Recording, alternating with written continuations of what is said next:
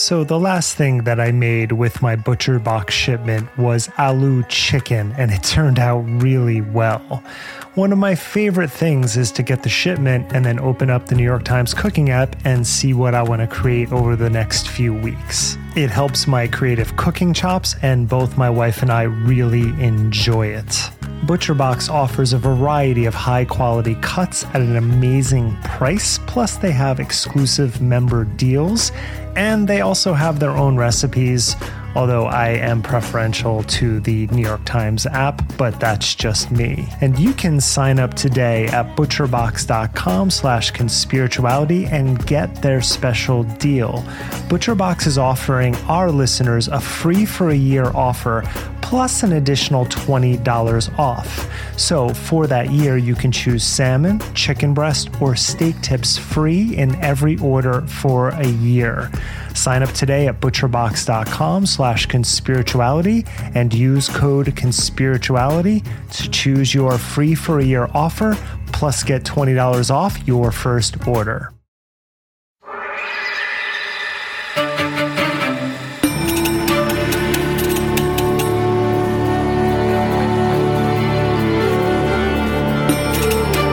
Hey everyone, welcome to Conspirituality. I'm Derek Barris. I'm Matthew Remski. I'm Julian Walker. That's right, all three of us back together again. The book has been filed, and we have a number of projects ongoing, but leave it to Teal, Swan to bring us back together.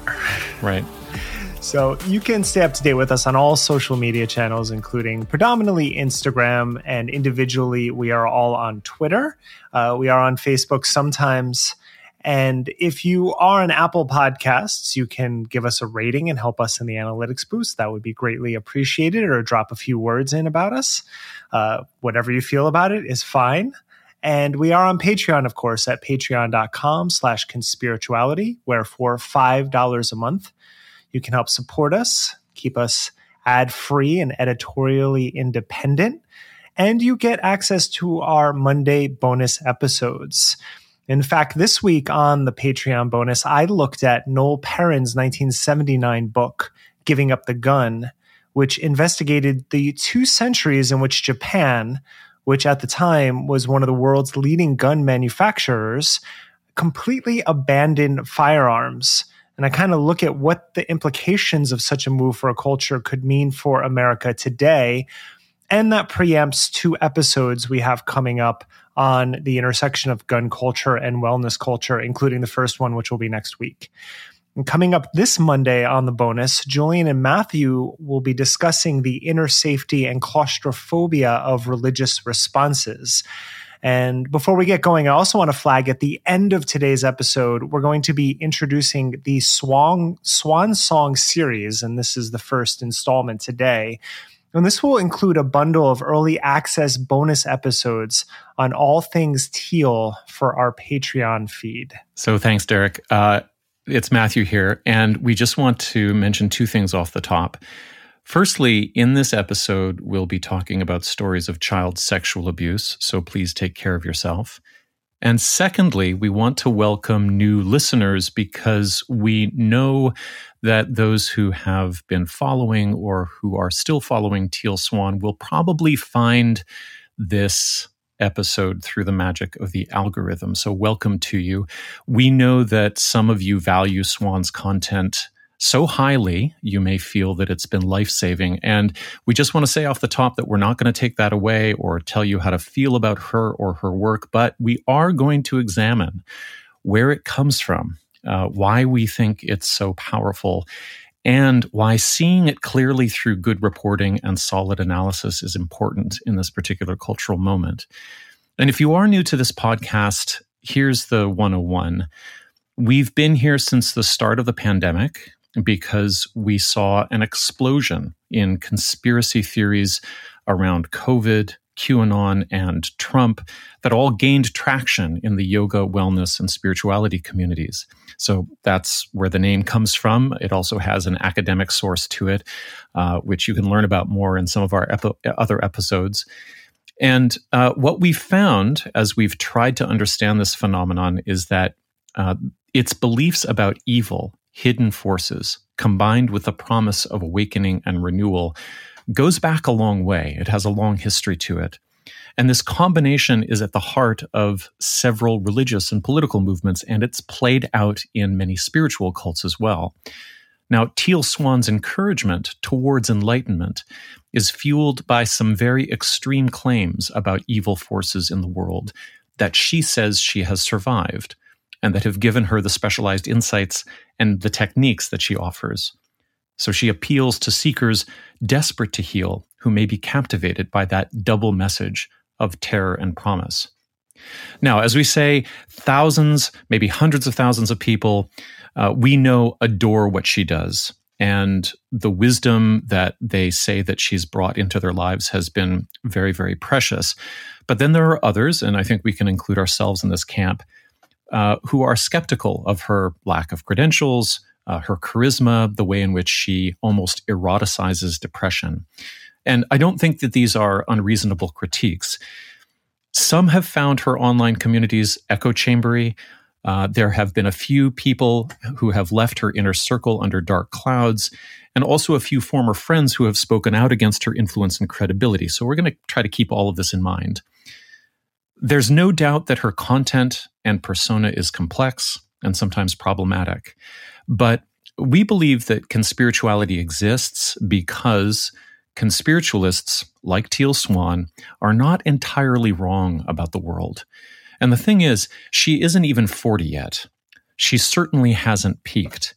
So calling her a liar and a cult leader or a lying cult leader or producing dodgy media about her, it's not going to cancel her. It's definitely not going to make her quit or go away. And it certainly isn't going to be of benefit to the many of you out there who love her. So we're going to be aiming higher than all of that.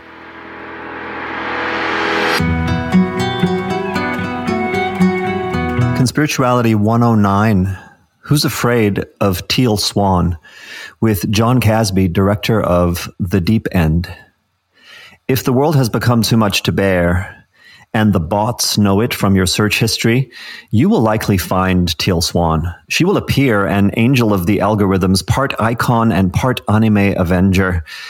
Against the backdrop of flowing water or turning constellations, she will gaze into your despair. She will speak in a drone at once hypnotic and relieving, giving words to feelings you thought were taboo. At 3 a.m., this might feel like mystical luck, but it's no accident. Swan is open about recruiting suicidal seekers to her content, and she has the tech chops to do it. Swan's message is about loneliness, but her superpower is engagement. Terabytes of teal-colored digital ink are spilled every day on social about Swan and by journos who splash a spectrum of takes from gotcha profiles to deep dive podcasts with the resources to fact check. Now, we've added to that signal, or the noise, depending on your point of view, ourselves. In episode 48, we studied the economy that Swan has helped pioneer, the monetization of trauma discourse. In our upcoming book, we argue that networked conspirituality cannot be fully understood without grokking how Swan embodies the mega certainty of New Age intuition, blends multiple techniques into a charismatic smoothie, and resurrects satanic panic fantasies for the age of influence. Now, with John Kasbe's series, The Deep End, airing on Hulu, Swan has entered some A-list limelight. But what do we really learn from this docutainment event radiating out from an embedment in Swan's inner circle? According to Kasbe's own words, we don't learn the capital T truth of Swan's day-to-day, but rather the immersive feeling of what it was like to be under her spell. Or do we? Swan accuses Kasbe of casting his own spell with deceptive editing that scrambles timelines and conflates interactions, and even different people with one another. And it appears she might not be wrong. We talked to Kasbe in this episode about his vision and blind spots, and the ironic risk of creating a film of satanic panic level false memories about an influencer who says she specializes in retrieving past trauma. Now, this episode will pilot a series of Patreon bonus episodes in which we'll study the Teal Swan spectacle in detail. and how important it is to not only report on it well, but to be fair to an influencer like Swan and her dedicated followers, lest they lose even more trust in the real world.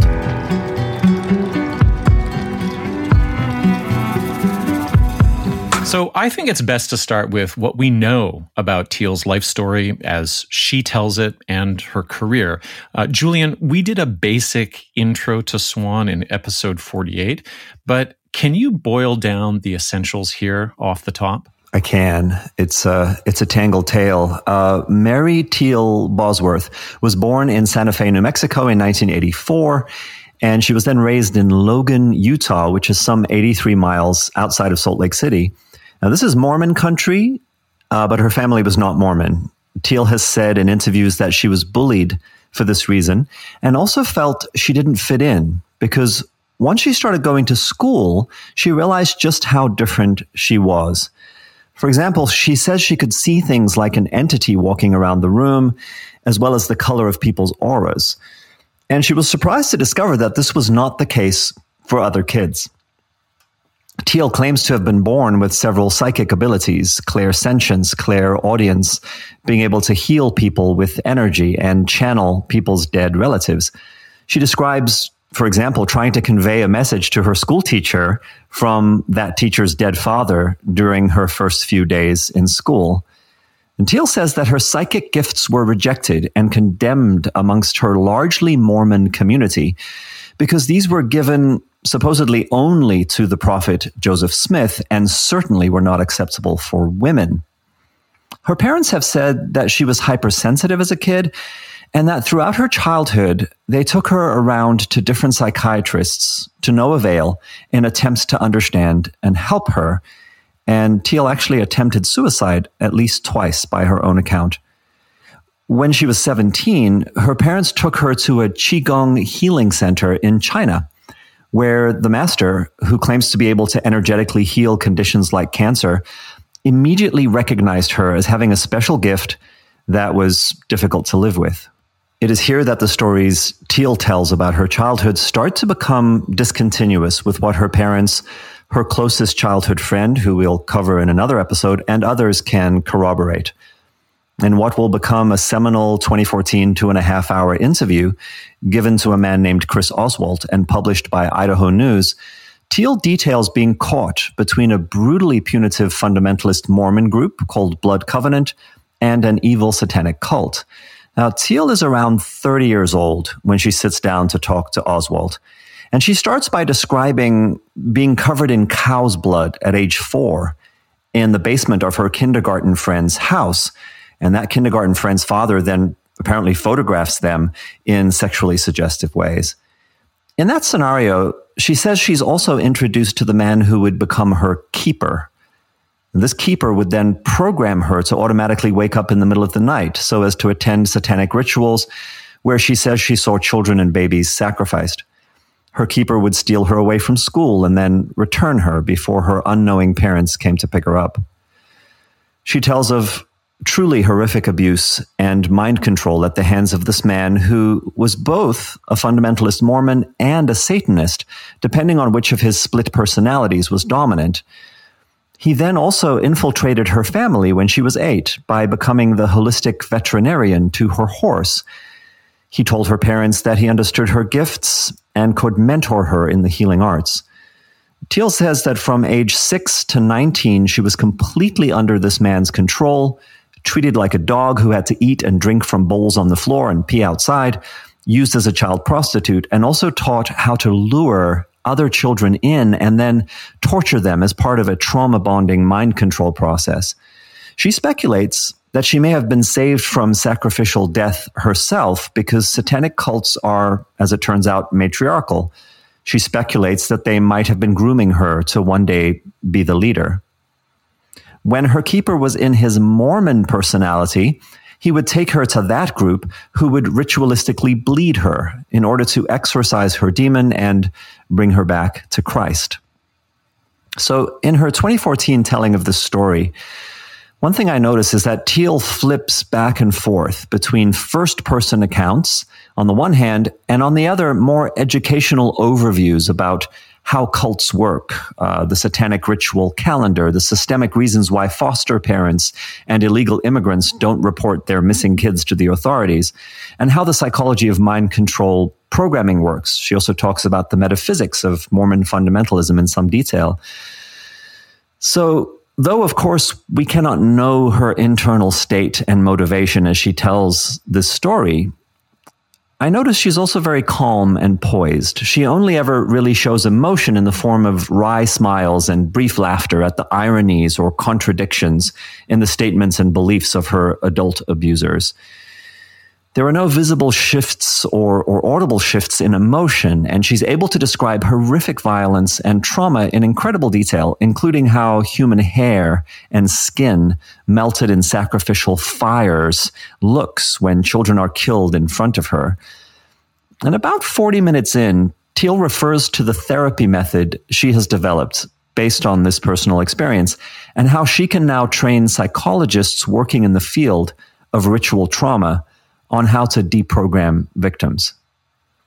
Apparently, at 19, after having been made to have sex with the corpse of a man who died by suicide gunshot wound to the head, Teal explains that she escaped the cult by fleeing into the arms of a young man who we learn about later, named Blake.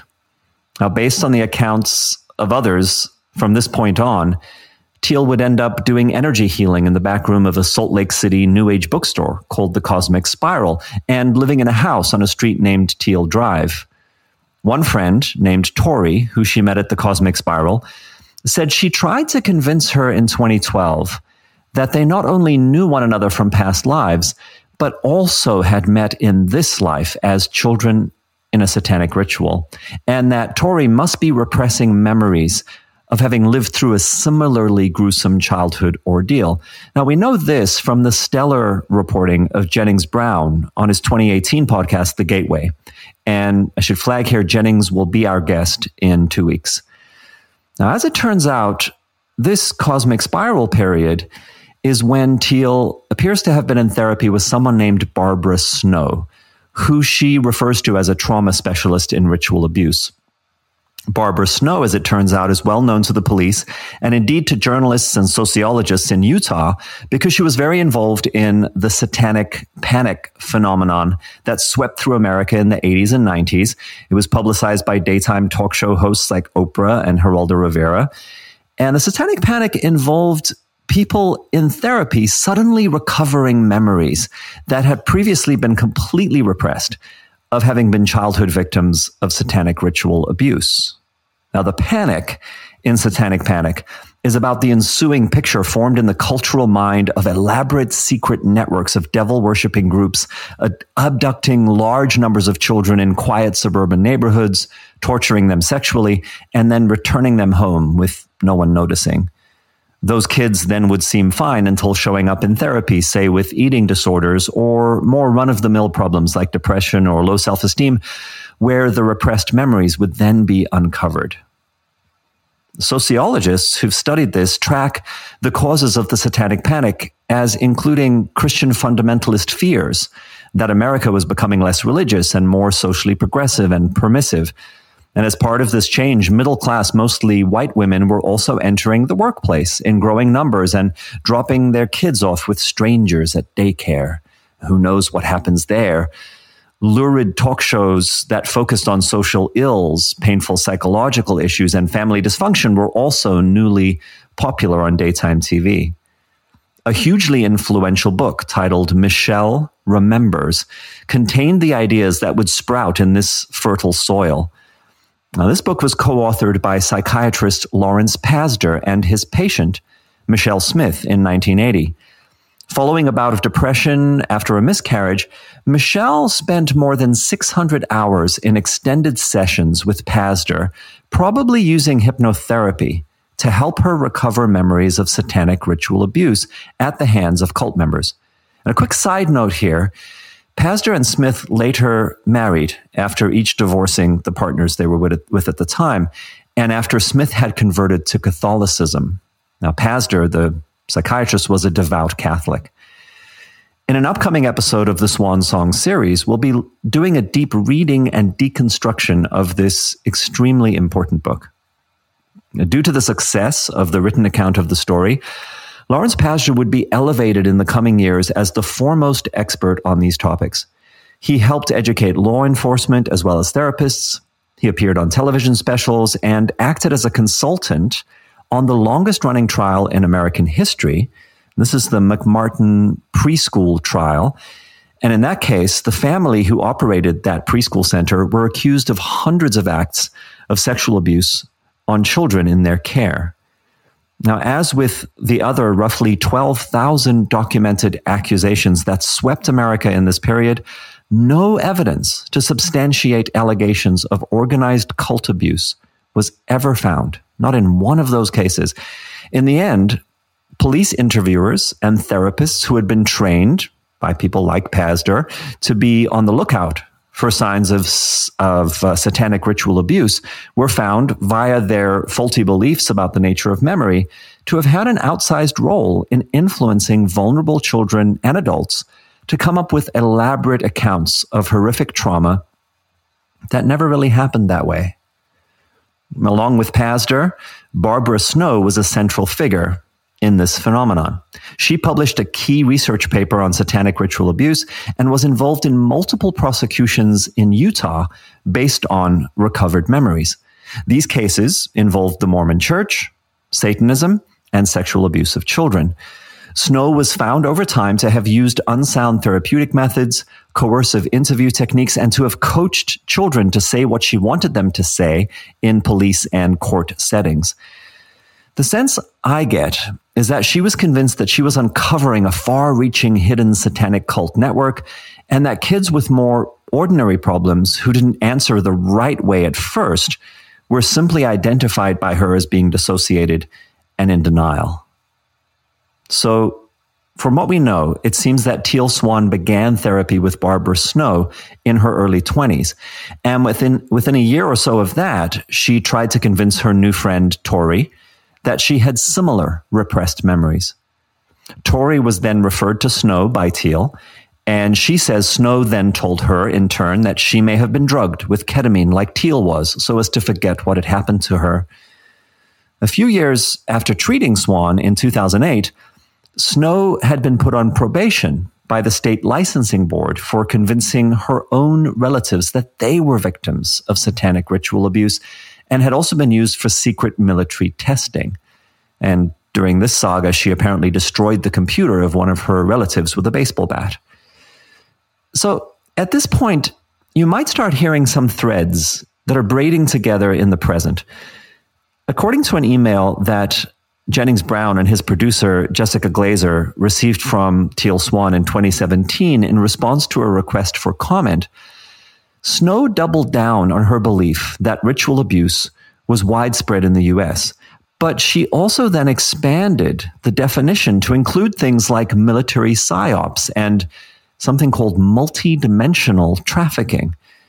In other words, Snow had connected the dots between her satanic panic fixations and the mainstreamed preoccupations of Gaia TV subscribers and QAnon enthusiasts. So, over the years between 2014 and now, Teal would build an enormous following online, mostly through her YouTube presence.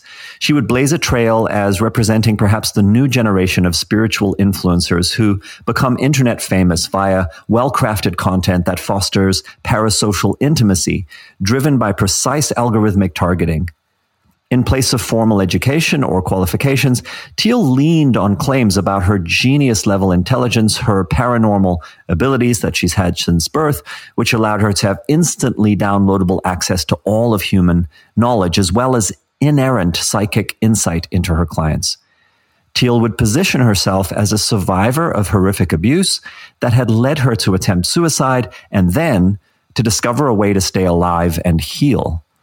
Her origin story would go through iterations, sometimes including the revelation that she's actually an alien sent to heal humanity, other times just adding in even more gruesome details, if you can imagine that, to what we've already discussed. Now, this would lead spiritual seekers with painful, traumatic backgrounds, suicidal depression, or just seeking guidance and community to flock to her charismatic and confident presence, to enroll in her online courses, to show up at her packed public appearances, attend her exclusive retreats, and seek certification as practitioners of her completion process healing modality. And for a very small number, to become part of her tight inner circle that we are now taken into in the Hulu documentary, The Deep End, which mentions almost none of the story that I've just laid out. Great job, Julian. I mean, what did that take? About 4 minutes to stitch that all together? I mean, it took you hours and hours and hours, but I mean, to hear it laid out in more or less a linear fashion when it's so complex is really compelling and very clarifying for sure. Thanks. Yeah, it's a lot of sources distilled down into those points. It's also a story, I just have to say, that's so lurid and transparently compromised by the aftershocks of the Satanic Panic that I can understand why people write Swan off as either pathological liar or an extremely naive charismatic who happens to be strikingly good at what she does, attractive and tech savvy, and who has learned to operationalize this sensational theme in a really vulnerable time.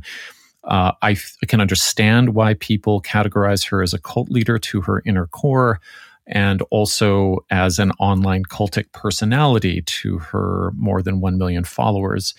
So I think those takes are understandable. I think they might be fair. I think they also might be too easy, because we have some reporting and analysis coming up in this series that points to some more nuanced and empathetic pathways. I think that Swan's origin story from her own lips may be less than credible, but we also have reason to believe that aspects of it can be supported from outside sources. So we're going to explore those aspects in the same spirit that we explore the fact that conspiracy theories contain fragments of truth that compel their champions in reasonable ways, and that at a root level, the impulses that drive conspirituality are very real and human. But Derek, I wanted to turn to what we know about how Swan's online influence has grown, because that's a really important piece of this picture. She's been a juggernaut, especially since it seems like the summer of 2021. But she launched her YouTube page, and it seems like her whole social media campaign in January 2011. And this was around the time she published The Sculptor in the Sky, when she was still known as Teal Scott. And her first piece of content on YouTube was a live talk that she gave in Salt Lake City, which, according to reporting, about 20 people attended. And as I said, to call her a content machine would be an understatement.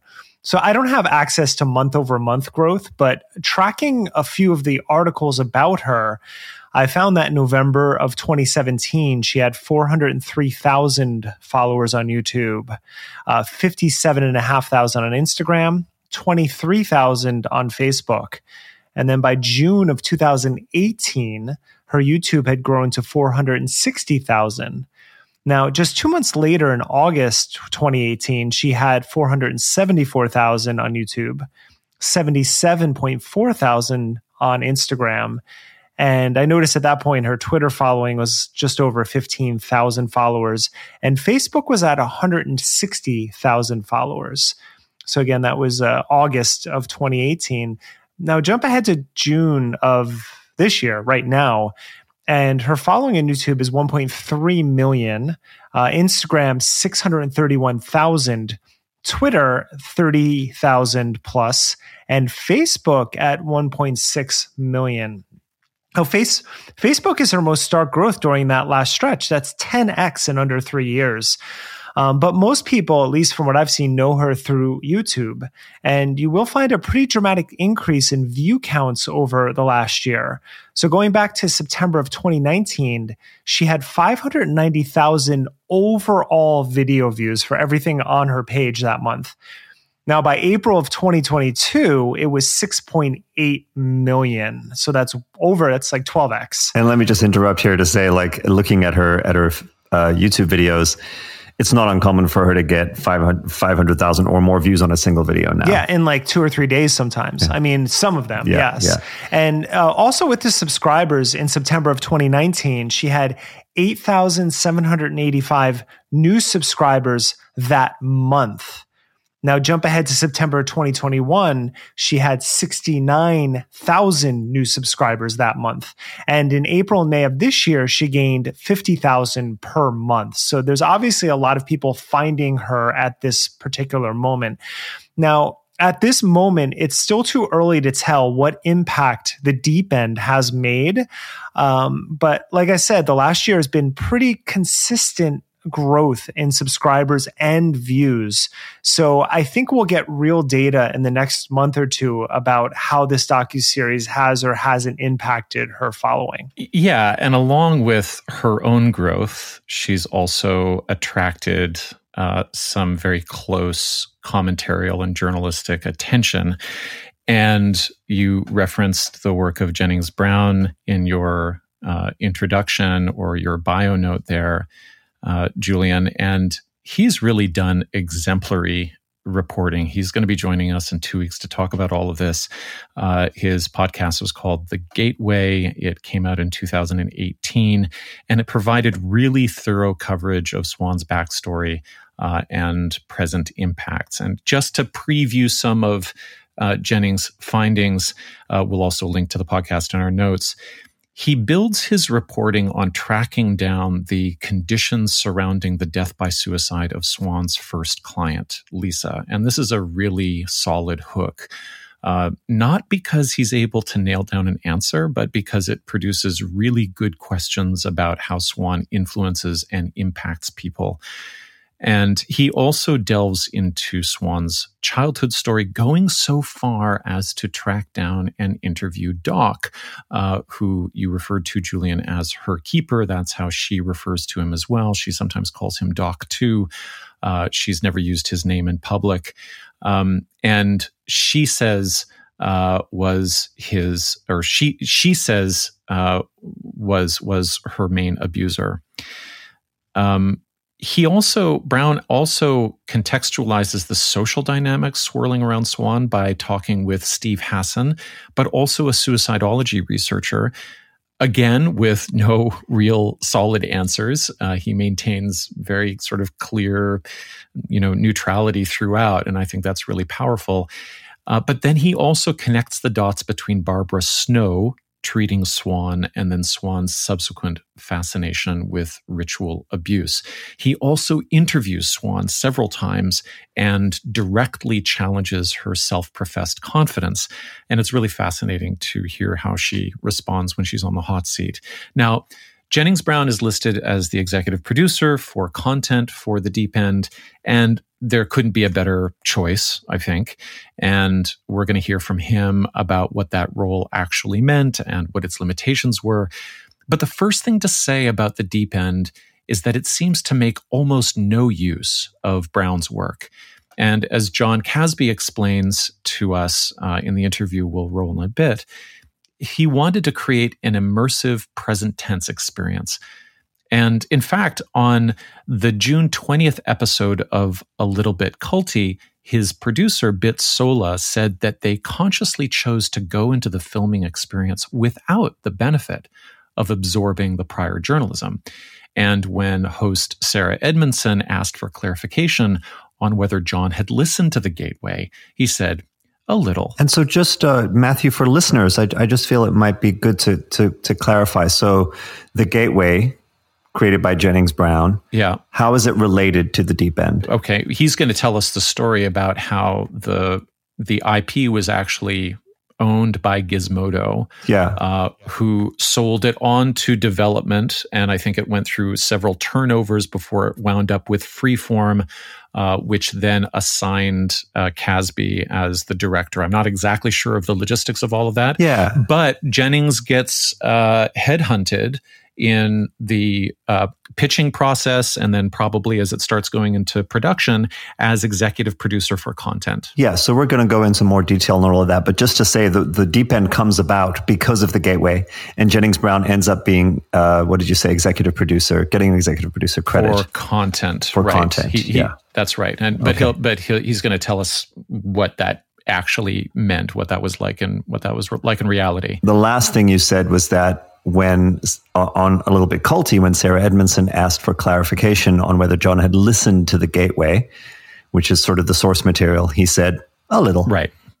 So, all right. So what did we think? We watched the docuseries. Derek, what were your first responses to The Deep End? I did watch it, and I'm going to take my critique from the media side of things. You were just mentioning executive producer. It's funny because executive producers are very often the people who fund documentaries or different projects. They get the credit for the money. So the fact that he's there, yeah, that's exactly. It's not that always wasn't the deal there. That is very often the case.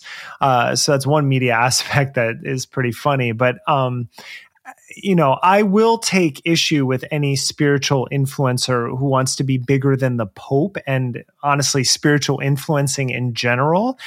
So I have my thoughts on Teal, but because industry is my media, here's what struck me most.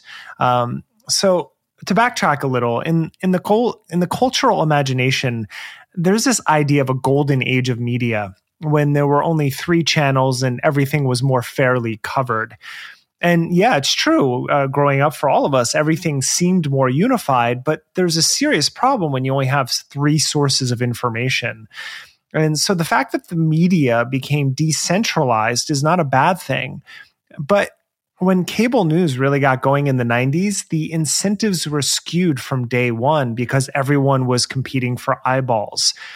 And to be honest, I'm not really sure if humans can really ever pull off an objective media because we're all biased in some manner. But the biases at that time in the 90s heralded what would become the attention economy with the internet taking over everything. So three news outlets is a problem, but everyone being a news outlet is a problem, right? And that's what I thought about when watching The Deep End, and I'll get more into my thoughts on Kasbe later after the interview, but it was a chopped up and severely edited docuseries, which to me seemed like it had an agenda. But the thing is, I'm not really clear on what the agenda was. I did know that the editing was suspect before I even saw the response videos from Teal or her followers, because I've seen these tactics before. And again, I'm not going to get into specifics because you two analyze it in depth today and over this series, but I want to briefly speak about the broader topic of integrity and responsibility. So a moment ago, when I referenced objectivity in journalism as not being realistic, that doesn't mean we can't try. So for example, and we all have different levels of journalistic experience. I had some studies in it when I was in college, and that was my field. So you might set out with an agenda, but as you come across conflicting evidence, you have to change the story as that information becomes available. And in fact, my favorite part of The Deep End was Molly, the private investigator, because you see that actually happen to her. She starts out thinking everything is fine. And yeah, maybe Teal is a little overconfident, but she doesn't seem to be doing harm. And then she changes her tune. But this is important because even in the end, Molly doesn't go as far as calling it a cult or her a cult leader, because to her, the evidence didn't fully implicate Teal. She did make it clear that it was too close for comfort, however. So to me, she was being honest with the evidence made available to her, which is indicative of good media, good journalism, good investigation, all of that.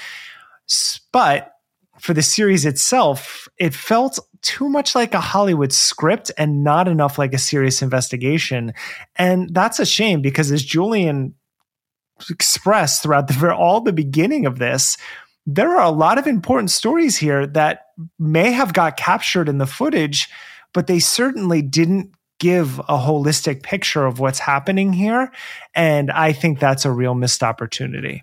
I've got to agree with you about Molly, at least at first blush, because I enjoyed her character as well. But there's actually an issue with the way in which Molly was presented and transparency. So I'll get to that in a bit. But what about you, Julian? Well, I mean, it was really a ride, wasn't it? We were anticipating the series coming out. I was, of course, influenced, or you could say informed, depending on your point of view, by what I already knew about Teal Swan and her methods. So in watching the first 3 episodes, I was left with the feeling that they had kind of dropped the ball. They'd been too generous or too superficial. It felt like reality TV to me, more so than a serious piece of journalism. And then, of course, we waited for episode 4 to be released, which was an interesting device. You were texting me saying, I am very concerned that they are making her entire environment look extremely attractive. Totally. I felt like it was going to be like, oh, it's really amazing. She's really sincere. She's doing powerful work. And then there are these people who are sort of worried about her or concerned, But who knows? What the truth is. Exactly. That it's all sort of like a both sides thing. And then, of course, episode 4 comes out. And it's much more narrative driven in terms of the filmmaking. And it ends up, I think, being pretty damning for Teal. And so then I was like, oh, they delivered. It was powerful. It made more of a statement. And that's where my bias is apparent, because that's what I wanted. That's the place I wanted them to end up, was that there was some kind of exposing of like, yeah, this is deeply problematic. But then came the responses about the manipulative edits from Teal and her crew. And I think both you and I, Matthew, we started to dig into a real sense of irony about all of this and realize, maybe this is a big part of the story that we have to cover here, because we've talked about false memories and how central they are to this landscape that has sprung up around Teal. And so to then, as you mentioned, or as you wrote in the show notes that I read, to have a kind of false record or false memory of the climactic events at the heart of the deep end, that made me very uneasy. And in a way, it speaks sort of tangentially to the political climate we live in, where perhaps dishonest slander of an enemy can be rationalized as somehow justifiable because they're bad. Instead of recognizing that what gives us any slim grasp on a moral high ground as progressives or rationalists or humanists or journalists or documentarians is having fairness and truth be sort of consistent North Stars, no matter who we're talking about. Especially if we're talking about a crisis of trust in which the people that we're recording or we're documenting have very little sort of reason to trust mainstream sources that are not already invested in their worldview, right? Yeah. So not only might we be paranoid, but you might actually be out to get us in demonstrable ways with your dishonest reporting. So we've identified some problems. Swan has released 4 response videos, 1 per episode. There have also been a few video responses from followers and the usual and I think predictable super polarized social media storms between followers and critics. The signal in all of the noise here is that there are several valid complaints that Swan has raised about the accuracy of the film and how it portrays her through specific events. Now, narrowed down, the most important objections are that in episode 3, which centers around a workshop participant named Sabrina, it appears as though Sabrina is being subjected to a kind of baptism by water birth, which kind of looks like waterboarding torture. And she's being subjected to it because of a kind of resistance or recalcitrance that she has with regard to Teal's message. Now, there's a point in that scene where after she struggles to sort of regain her breath after she comes out of the water, it looks like Teal is bending over her forehead and kissing her. And the woman says, and we think it's Sabrina, says, "I love you." And Teal says, "I love you back." It turns out that there's a woman named Silvana, I think it's Caradonna, who releases a video within a few days of that episode airing saying, actually, that woman at the end in that final shot is me. And so I'm shocked to see that personally because as a cult researcher, to watch somebody get singled out and scapegoated in a scenario like that, and then be sort of shown in a submissive, deferent posture where they are saying that they love the leader who appears to have simply abused them. As a cult researcher, I say, slam dunk, that's really bad. This is pretty clear what's going on here. I'm shocked to learn that it's not only a different person, but that this was actually a group exercise that many people participated in, and not everybody had to. So that was the big part in episode 3. There's a bunch of different things that Teal Swan brings up, but I'm just going to focus on a few. But how did that particular one strike you, Derek and Julian? Well, I wanted to say something here, Matthew, which is that, you describe it as this kind of torturous waterboarding thing, and it does look a little alarming. But to be fair, from some familiarity with some of these modalities, my sense is that she's doing something that's often called rebirthing, which is kind of like holotropic breathwork in the water. And it's very, very popular in New Age circles, and it's very cathartic and it's very intense. And, it's more so than just being punitively kind of tortured. There, it seems like, based on what you've just said, there's sort of a group rebirthing type of experience going on. Right. And then the fact that it sounds like there's one person who's been kind of the main focus of the entire episode. Yeah, the entire, she gets a monologue that she makes actually names the episode very poignantly. She says, I feel like I'm on a carousel going to all of these workshops and nothing is working. None of this shit is making me feel better. And they're posed as being in conflict with each other, teacher and student. And somehow Sabrina just isn't getting it. And so she's going to have to be drowned within an inch of her life. And then she'll finally learn. She'll be reborn into the love of, her new life. And then according to that narrative, then what is shown to us would be a sense of like, oh, she had this climactic moment. Now she's had her breakthrough. She's healed whatever was behind her resistance to Teal. And now Teal is supporting her and healing her. And she's saying, I love you. Right. I mean, so pretty shocking that's a different person. And Sylvana's pretty clear about it. She's like, do you see that's my mole? Do you see that's my color of nail polish? It's not Sabrina. Okay. So that's a major one. The second major distortion perhaps is even more important because it happens in the episode 4 timeline. Again, for listeners, if you haven't seen this series, we suggest that you do it because these are pretty technical things that we're talking about, but I think you'll be able to identify them when we name them.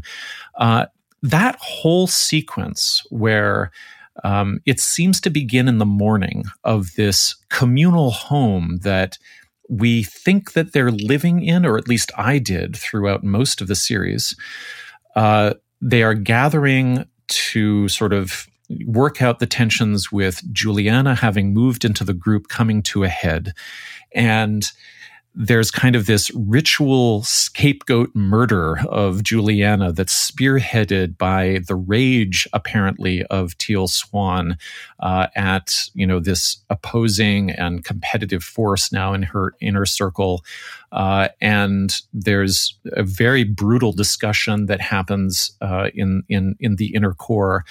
And then it looks like that right after that, Blake and Juliana are packing up their possessions, and my assumption is that it's in that house, that now they have to move out.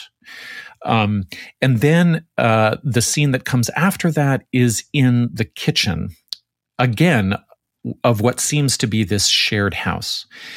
And in the kitchen, Teal Swan is presented as verbally abusing Blake. And what she says afterwards in her response video, like she says, you're a loser, you're never going to amount to anything. And he is defeated, he's demoralized, and he says, I love you anyway, and kind of walks out. And it's really crushing. what she says afterwards is that I did say those things.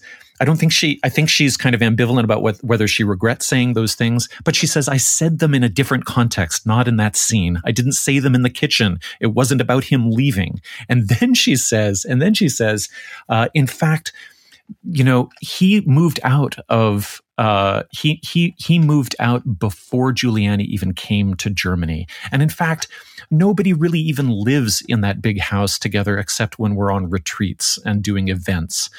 Everybody's living in their own residences. So the entire sort of episode 4 arc of Juliana is scapegoated. Blake has to pack up his stuff.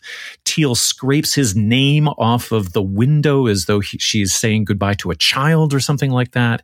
And then they kind of forlornly move into this hotel room.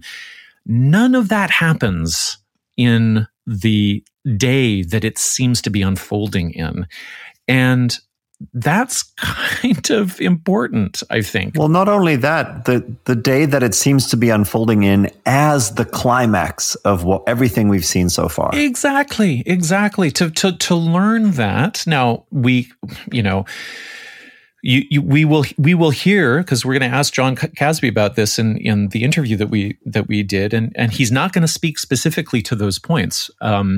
And so we actually don't know what the actual truth is, but we do know that no one has really responded to these very serious complaints that have been made. This is also what I was referencing when I said Hollywood, because that whole montage was extremely problematic to me, especially when Blake leaves and there's the moment where his fish die when he tries to transport them. Right. And they show him in this very emotional scene with this swirl of music coming up, and he's burying the fish, and then they're cutting in like images of Teal, like it's some sort of psychic issue that's happening with him. She's poisoned the fish with her brain. Or he's going through this, and you get this really experience. Right. And I'm like, to me, the most powerful moment, if you wanted to capture that sentiment, was when she's removing his name from the wall. You could have just done that and it would have actually gotten the point across, but it was very poorly done in my estimation, in terms of it was made so explicit and it was so forced. And there was also a moment there in the kitchen. We're talking about editing, that conversation when he's deciding to leave. If you look at it closely, Teal is wearing 2 different things. Oh. She's wearing a dress in one, and in another, she has a sweater over it. And she might have been over the dress, but it doesn't look like it because it was off one shoulder. And I'm watching it, and I actually went back, and I'm like, this is actually spliced. And again, this was before I saw Teal's response videos. And I'm like, this is really problematic if you're going to stitch together to tell this story. So again, that was my main issue with this entire thing, is that there was an agenda there. There was a story that was being pieced together, but it wasn't the story that actually happened. And that's where all this contention comes from. Yeah. And it's so unnecessary, because the things she says to him in the kitchen, whenever they happened and whatever the reason was, are unacceptable. They are brutal. They are demeaning. She really, really is, just attacking him in incredibly abusive, damning, kind of evil spell casting ways. It's basically you're absolutely worthless. You'll never amount to anything. You have no spine. You're a terrible, terrible, weak failure of a human being. That's enough. I just want to interject here and say that I'm not exactly sure when we're going to put it into the series, but I was able to interview Paola Marino, who made another documentary in 2017 about Teal Swan. And there's a whole story about that, and she had a much different approach. But when I asked her about the deep end, one of the things that she said was, Teal Swan is not all of that. You can capture those moments, and you are going to capture a very small part of what happens in the day-to-day. And then I actually referenced this part from the bonus footage that she released to Open Shadow, where she has 20 minutes of Teal and Blake, I don't know, like in 20 16 or something like that, just hanging out in the kitchen cooking. And it's boring. and when you say those things that she said to him were unacceptable, they were spellcasting, it's true. And then also in the span of an actual life, there's a lot of other moments that are just just normal. They're banal, actually.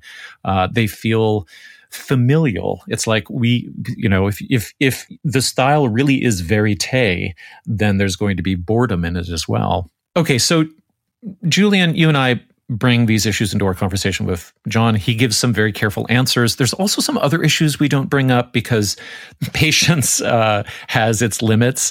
One is that the issue of whether the non-negotiables, these are the written agreements, we have not seen a copy of these, but they apparently govern the behaviors of the inner core, whether they actually dissuade core members from having children at all versus having children who live in shared housing. That's a huge distinction. Teal says it's not that inner core members can't have children. It's that when we're all doing an event together, I can't have children living in the same house because that'll disturb my sleep. Those are very different things. There's also the issue of whether or not there are licensed therapists that are attending intensive events.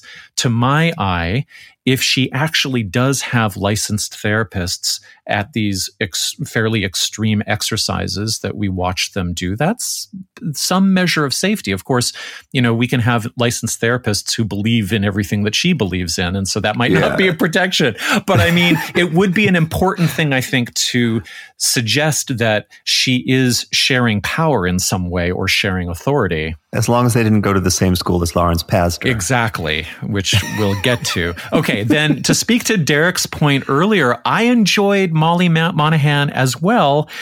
And then there's this question, if she really is an independent investigator who's focused, as the series suggests, on accountability work, because we see Matthias hiring her to find out, well, is it true that we're running a cult around her?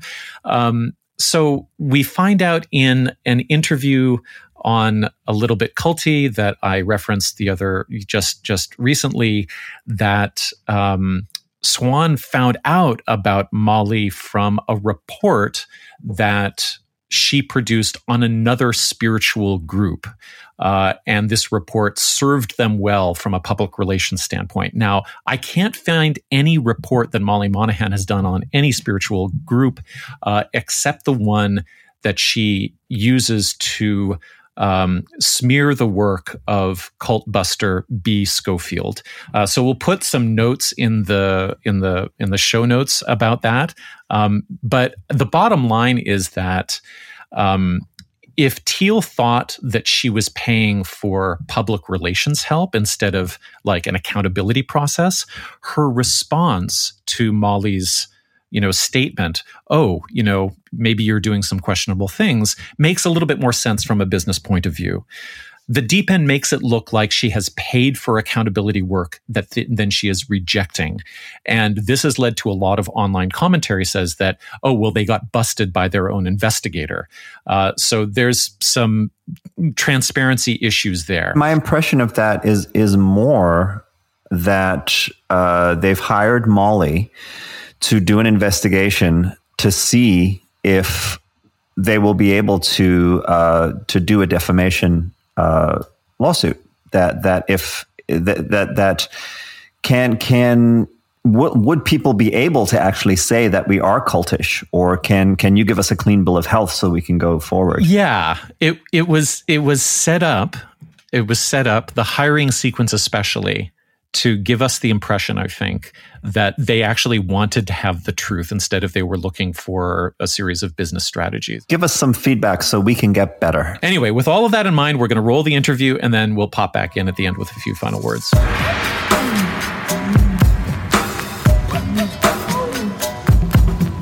John Kasbe, welcome to Conspirituality Podcast. Thanks so much for taking the time. Thanks for having me on, Matthew. I'm excited to be here.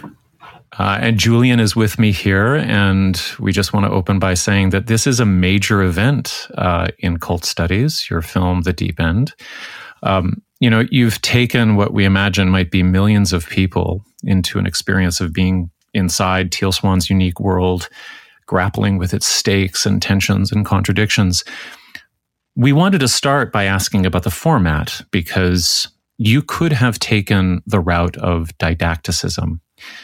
You could have put talking heads and cult studies on the screen. You could have brought Jennings Brown onto the screen. You could have had a narrator.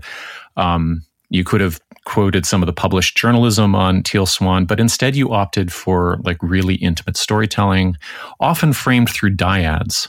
So we wanted to ask, at what point in the 3 years of compiling, reviewing, and editing the footage did you feel that framework take shape? That framework of letting it be an experience for the audience rather than just taking in information was there from the beginning. And that's a constraint I have in all of my work. And it ties back to the types of films and stories and documentaries that I like watching. Like, I like the experiences where you're watching something and you don't know where it's going to go, and you're having to kind of do the work and you're figuring it out as you go. And there's enough respect from the storytellers to allow you to decide for yourself what you think.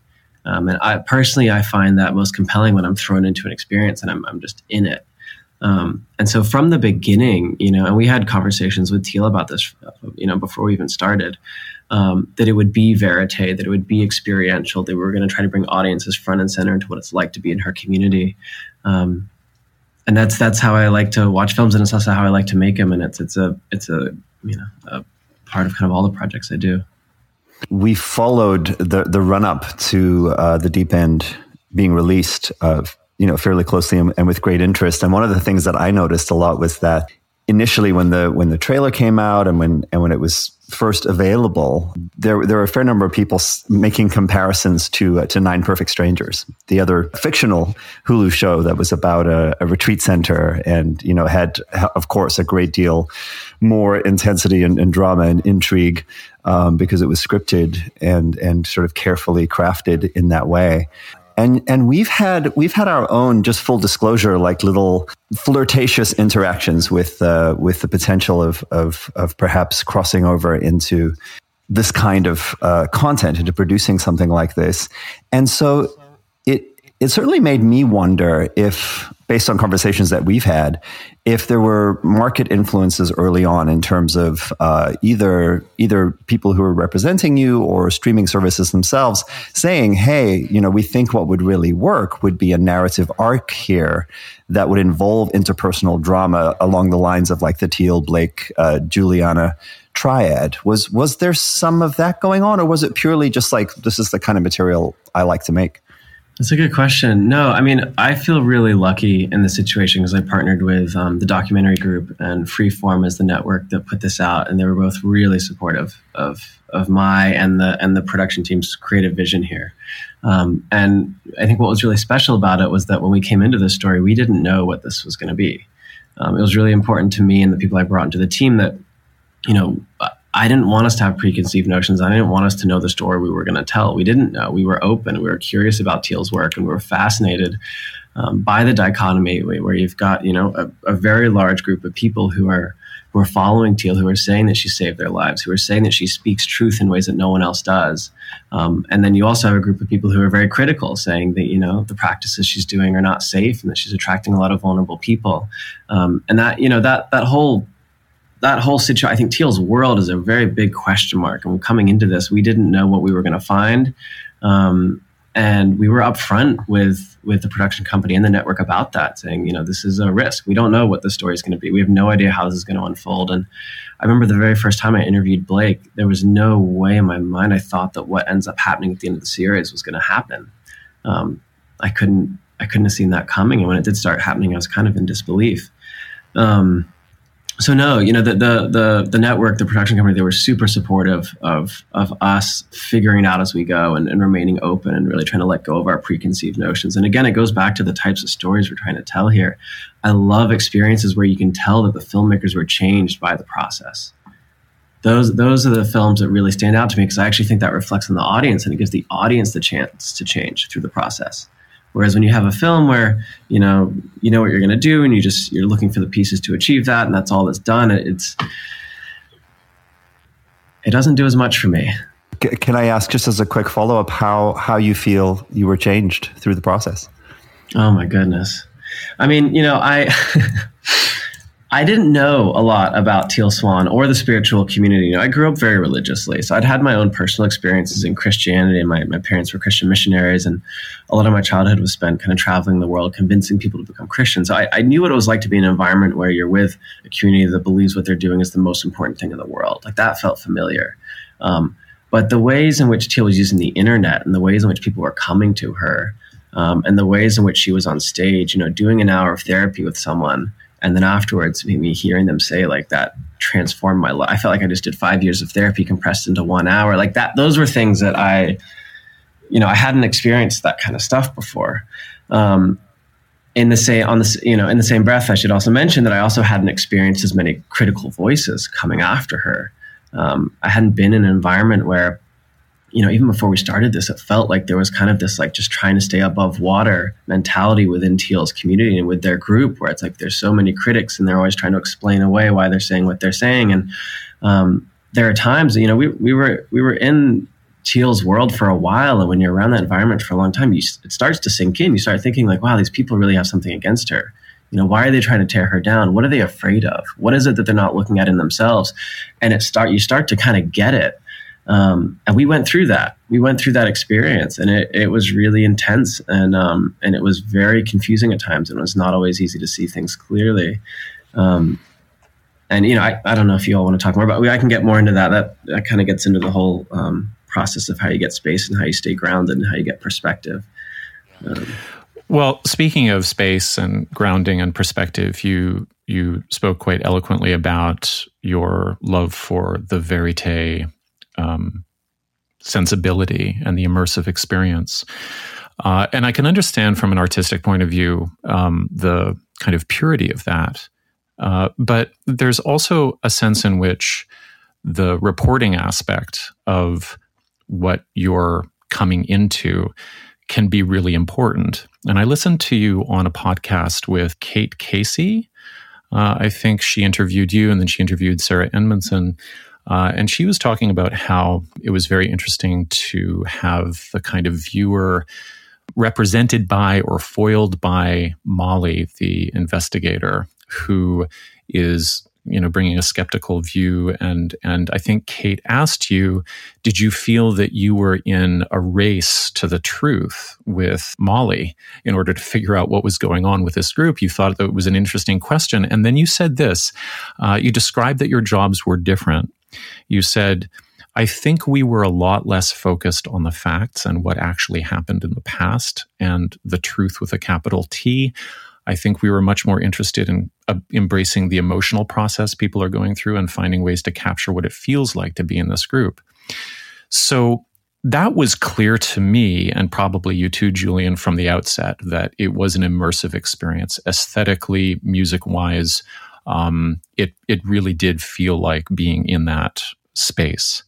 My concern is that there is an awful lot of reporting that precedes this documentary, things that are known. I know that Jennings Brown worked in executive production on the content side early on, and he had a lot of data that he brought to that stage. And the one concern that I have, and I want to hear how you respond to this, is that if we're not concerned about facts so much of Teal Swan's epistemology, so much of the way in which she communicates her message is based upon the intuitive capacity that she says she has to know the truth about what happened. And so it's almost as if the risk that you take by drawing people into the same experience that her followers would have is to really sink into that same way of knowing things, which is, it's very emotional. We're not quite sure what's true. The thing is that we kind of do know some things going into that experience because there's been a lot of reporting. So what do you think about that? Yeah, this is there's a lot of questions. I feel like we could talk about this one thing for a few days. I mean, I think at its core, it goes back to the idea that I mean, there's two pieces here. One is the piece of like, what are you trying to add to the conversation, right? Like, I think, Jennings made the podcast The Gateway, which I think really gets into her past and really explores that exists. And I think we wanted to do something that was different here. I think we wanted to add to the conversation in a way that actually reflected much more of what it's like to be someone who falls into Teal's world. Because most of the people falling into Teal's world don't listen to those podcasts. They don't watch the BBC piece. They don't watch the Vice piece. They don't have that context. They aren't coming in with those preconceived notions.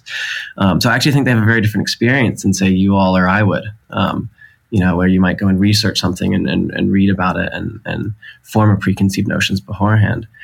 So for me, it goes back to, I was much more interested in creating an experience that reflected what it's like. And I think that Molly is an incredible foil in giving us that kind of grounding outside perspective where she is really focused on the facts and she really is focused on what did happen and what didn't happen. I think Jared, someone who left the group, provides some of that as well. But what I found really interesting is that when you're in this community, you're not hearing about those things. Like those things, and when you are hearing about them, it's from a very certain perspective that's really trying to dismantle them. So on one hand, I think what your argument is valid here. I think you're making a great argument, but I think it goes back to the idea of like, what are we setting out to do here? This wasn't set out to be like a holistic documentary where we show everything and talk about every single fact and try to discern whether the past is true or not. I didn't feel like that was my responsibility. I actually don't think it's possible. But what I did see an opportunity to do here was to tell a story that's present tense in a way that I hadn't seen done before with any group like this. Anytime I've seen a documentary about groups like this, it's always past tense. It's always people have gotten out reflecting on it. And what I thought would be really impactful would be to create an experience where people can see what it's actually like when you're falling into a group or when you're trying to leave it, when you're wrestling with the leader in an unfolding way. That was something that I'd never seen done before. And this felt like an opportunity to do that in a way that could break through and actually add to the conversation. That's one of the reasons that I opened with this is kind of a unique event, because I think you're right about that. I don't think we have seen an immersive, subjective, first-person exploration without training wheels in that sense. But I think you're making the argument that you're presenting the experience as though it is factual, as though this is what happened, as though this is exactly what it feels like. And that brings up, how both Teal and the group have responded to you since its release, but we can get to that in a moment. I wanted to say that one really notable thing about the close interpersonal material is that it drives home that Teal Swan's followers are encouraged to kind of embody what she does, to mimic her in a way. And at the same time, she's the master of those techniques. So they can do those things, they can be trained in the completion process, but she's really going to be the master of it. And so we get to see them channeling, we get to see them role-playing in various scenarios. In a way, they become not only participants, but if there is something negative going on in terms of power dynamics, they also become complicit in that. And so I often, I imagine that you got waivers from everybody, that everybody was freely participating. But did you ever feel in filming some scenes that perhaps you were capturing and then broadcasting dangerous or abusive situations that were being committed by unwitting participants? I think there's definitely moments where we're filming abuse unfolding. I don't have any doubt about that. In terms of unwilling participants, we went to great lengths to have multiple conversations with everyone before we even started filming. And that includes the participants that came to these workshops. And those are conversations around what it's like to be filmed, why we were making this project, what our process is like, sharing our past work, hearing any concerns that people could have, and giving everyone an out, giving everyone an opportunity to say no. What does that look like? Does that mean that if in the middle of a particular activity where the cameras are rolling, was there a safe word? Was there a sense that okay? Right. Oh yeah, absolutely. And that happened quite a bit. There were quite a bit moments where people would be kind of going through an emotional process and we'd be filming. It could have been for hours, and someone might say, I don't feel comfortable being filmed right now. I'd really like you to stop and step back. And there was no questions asked. We put the cameras down straight away. Happened all the time. That I don't think you can really be in an environment like this and not have a system of trust set up like that, and for it to work. Without that, you wouldn't be able to film anything real or true. Everyone would feel kind of this pressure to go along with it, whether they felt comfortable with it or not. So it was really important to us that everyone kind of had an out at every step. Hearing that, John, it really underlines the sort of immersion that you went into. And I can just imagine that, you have perhaps many hundreds of hours of footage, and within those hundreds of hours, a good percentage that is like stuff you can't use because you hit some of those limits with people where they said, this is not something I want the world to see. Yeah. And just to be clear, that conversation happened with Teal and her team as well. Like, it wasn't just participants. Like, there would be times that Teal and her team would be filming something. They'd be like, oh, we're worried about how that's going to make us look. We want to have a conversation around it. We'd spend, half a day, a whole day talking about it. And one thing I'd say to them all the time is like, do you want this to stop? Like, you've chosen to do this documentary. And this goes back to, the beginning of this whole project. I mean, I don't know if y'all are interested in that. I can tell you how this whole thing began. I think it kind of gives some context for the relationship and for how everything came about the way it did. But, I started this whole thing by going out there and just spending time with Teal and her community, and telling them about the types of stories I like to tell and what the process is like, to see if they were even interested, to see if there was actually any opportunity to have a relationship of trust and to actually see what's going on. And so during that, I like to start out by telling them everything that can go wrong, and why it's really hard. And so I told them, we will be filming all the time. It'll be exhausting. You're going to want us to stop at times. You're not going to have any creative control. There's an editing process that'll take place where thousands of hours of footage is going to get turned into, 4 hours. And you might feel misunderstood. I can't say how people are going to react to this. I don't know how people are going to react to this. And what they kept telling me was, we have nothing to hide here. And we feel like oftentimes the media gets it wrong. They don't show what's really going on here. And we want that to come out. We've got nothing to hide. And one thing that Teal told me really early on that I found interesting was she was like, John, you seem really concerned that we're going to get exhausted by you filming all the time. But I just want you to know that I've been through so much abuse that I actually feel safer when the camera's pointed at me. And so I'm never going to ask you to turn your camera off. And that for me was a moment where it started to click, and I realized, Teal believes the things she's saying. She believes the things she's doing. She's unapologetic about her processes. And I think she really believes she has nothing to hide. And so in a lot of ways, I think she saw this project as an opportunity to be seen by the world. And I think what's been tough about the reaction from their community is that, now that we've shown it and kind of mirrored back to Teal who she is, they've rejected it. They don't like it. Initially, when we booked the interview, we weren't going to navigate any of that feedback, but she's made some response videos that are eyebrow raising. We were also supposed to speak with you on Monday, but then we had to postpone, and some new information dropped during the delay and rescheduling. So a couple of things that she's mentioned is that she discusses a lot of fraternization between her group and your crew, which led them to believe that you were positively invested in her platforms and methods and not necessarily there to sort of provide an open-ended, neutral presentation. But then I think what has gotten most traction is she enumerates a number of edits that she says are deceptive. And I think the most important sequence in our view comes because we've discussed this a lot and we've watched and sort of evaluated what she said.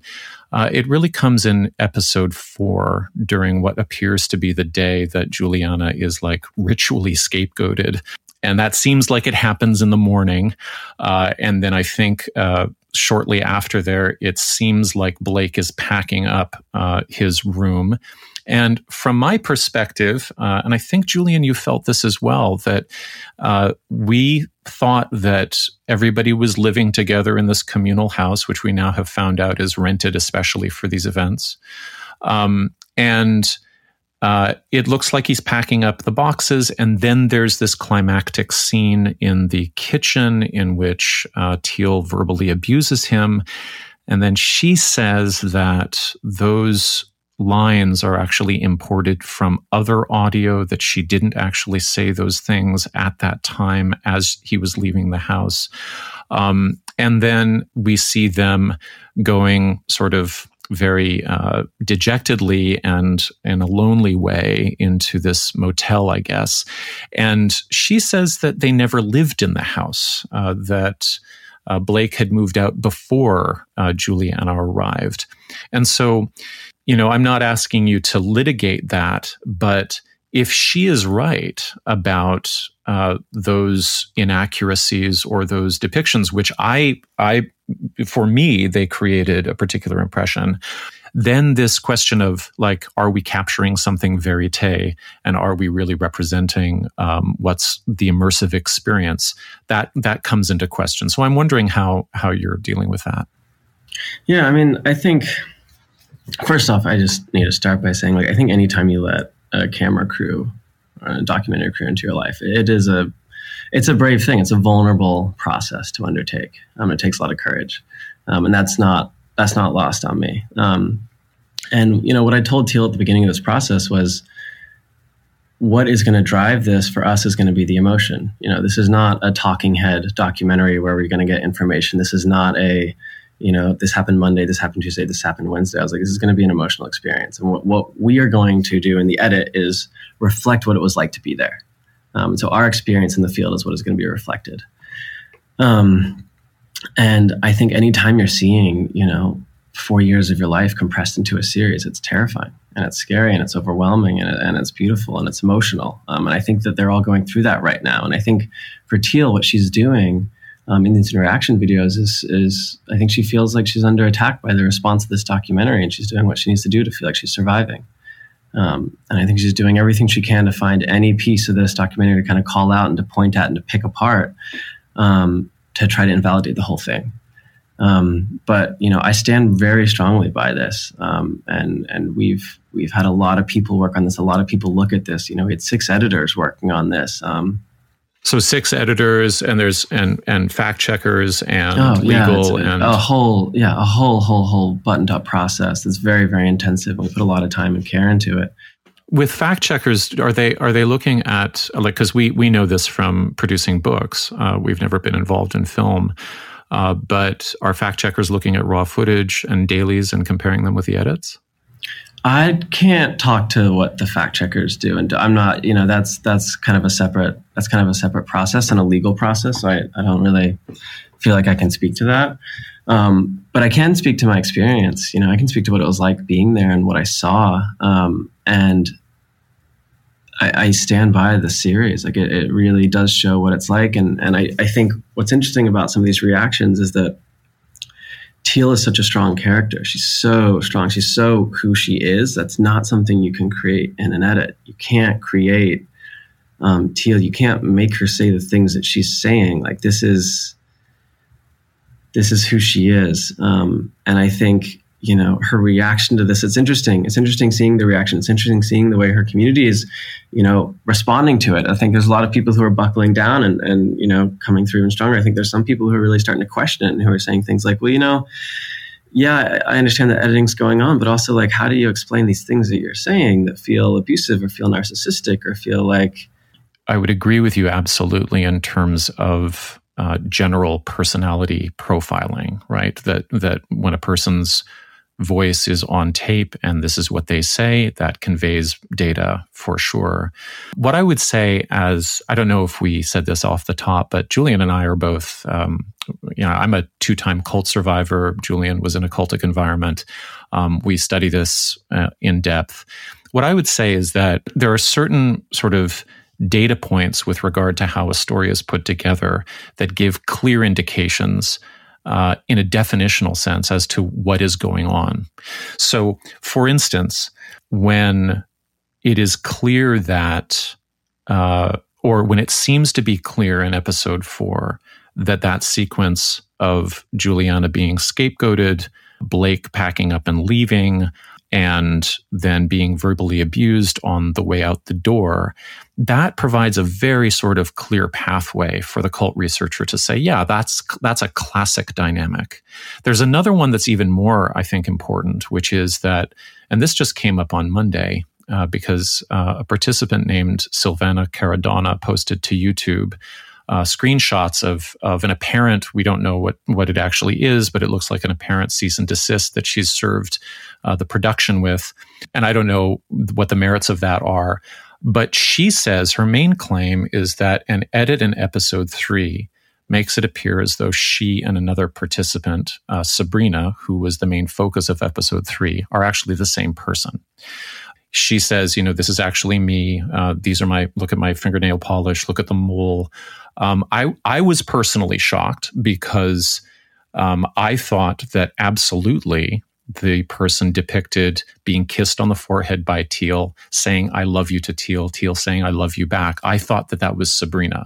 I thought that Sabrina was the central character of the episode. I think she gets to title it, in fact. And that it seemed that that entire water ritual was something that she alone was put through to be punished for her recalcitrance. And what Silvana actually says is that, no, this was a group experience. Not everybody participated in it. It was wonderful for me. And the thing about it is that when Teal kisses her on the forehead, and I think as a cult researcher that she's bonding with Sabrina, I think that is slam dunk cult dynamics 101 trauma bonding with somebody who you've actually terrified, and now you're saying that you love them. And so I guess my concern is that I was fooled. I look at this stuff all day long, and so I just wanted to get your response to that. Again, as I said earlier, we stand pretty strongly by the series. Like I'm not going to get into a scene by scene with you. If you want to do that, I won't. But I think it comes down to how you felt, it comes down to your one thing I've said from the beginning of this is we didn't come into this trying to convince people of what to think. That's not our goal here. Our goal here is to show what we saw and to show what the experience felt like and to let people wrestle with that and decide for themselves what they think. So the thing that strikes me is that there's this immersive verite kind of style, which I think runs throughout. And then by the time we get to episode 4, the narrative, the way the filmmaking is really shaping a story starts, I think, to step more forward. And it's there that there's then this critique that somehow the footage has been edited together in a way that the way Teal is saying it is that it creates a story that depicts something that never actually happened, because these things are out of sequence and there's audio here that actually comes from a different scene, and that these things actually happened on different days, or there are people who are shown as being in the room who weren't actually in the room. And that I think is the most tricky thing to try and make sense of. I know you've said you really stand by what you've presented in terms of the feeling it conveys. Is there anything you want to say about that critique? Like I said earlier, I think Teal's surviving. I think she's doing what she needs to do to survive. I think she's doing what she needs to do to keep her followers with her. And I think she will always do that. I think we've seen her do that many times. I think she'll continue to do it. It makes me sad.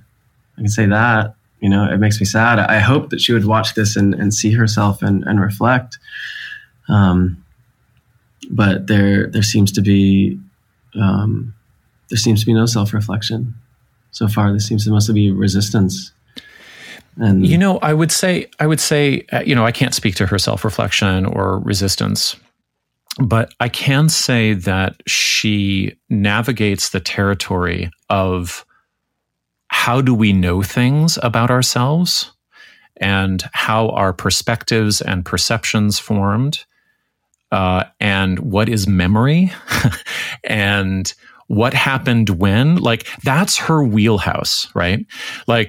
Her authority is built upon a series of stories that people have picked apart as to whether or not they actually happened. And so I guess the risk that is run in this approach is that, it would be like a real bitter irony if she's able to say, this documentary created a series of false memories about me. It's like, because that's her kind of field. And so I'm hoping, my hope is that what you wanted to communicate at the end, which is where your thesis really comes together, like that last 5 minutes, is a very, very clear statement and sort of concluding argument.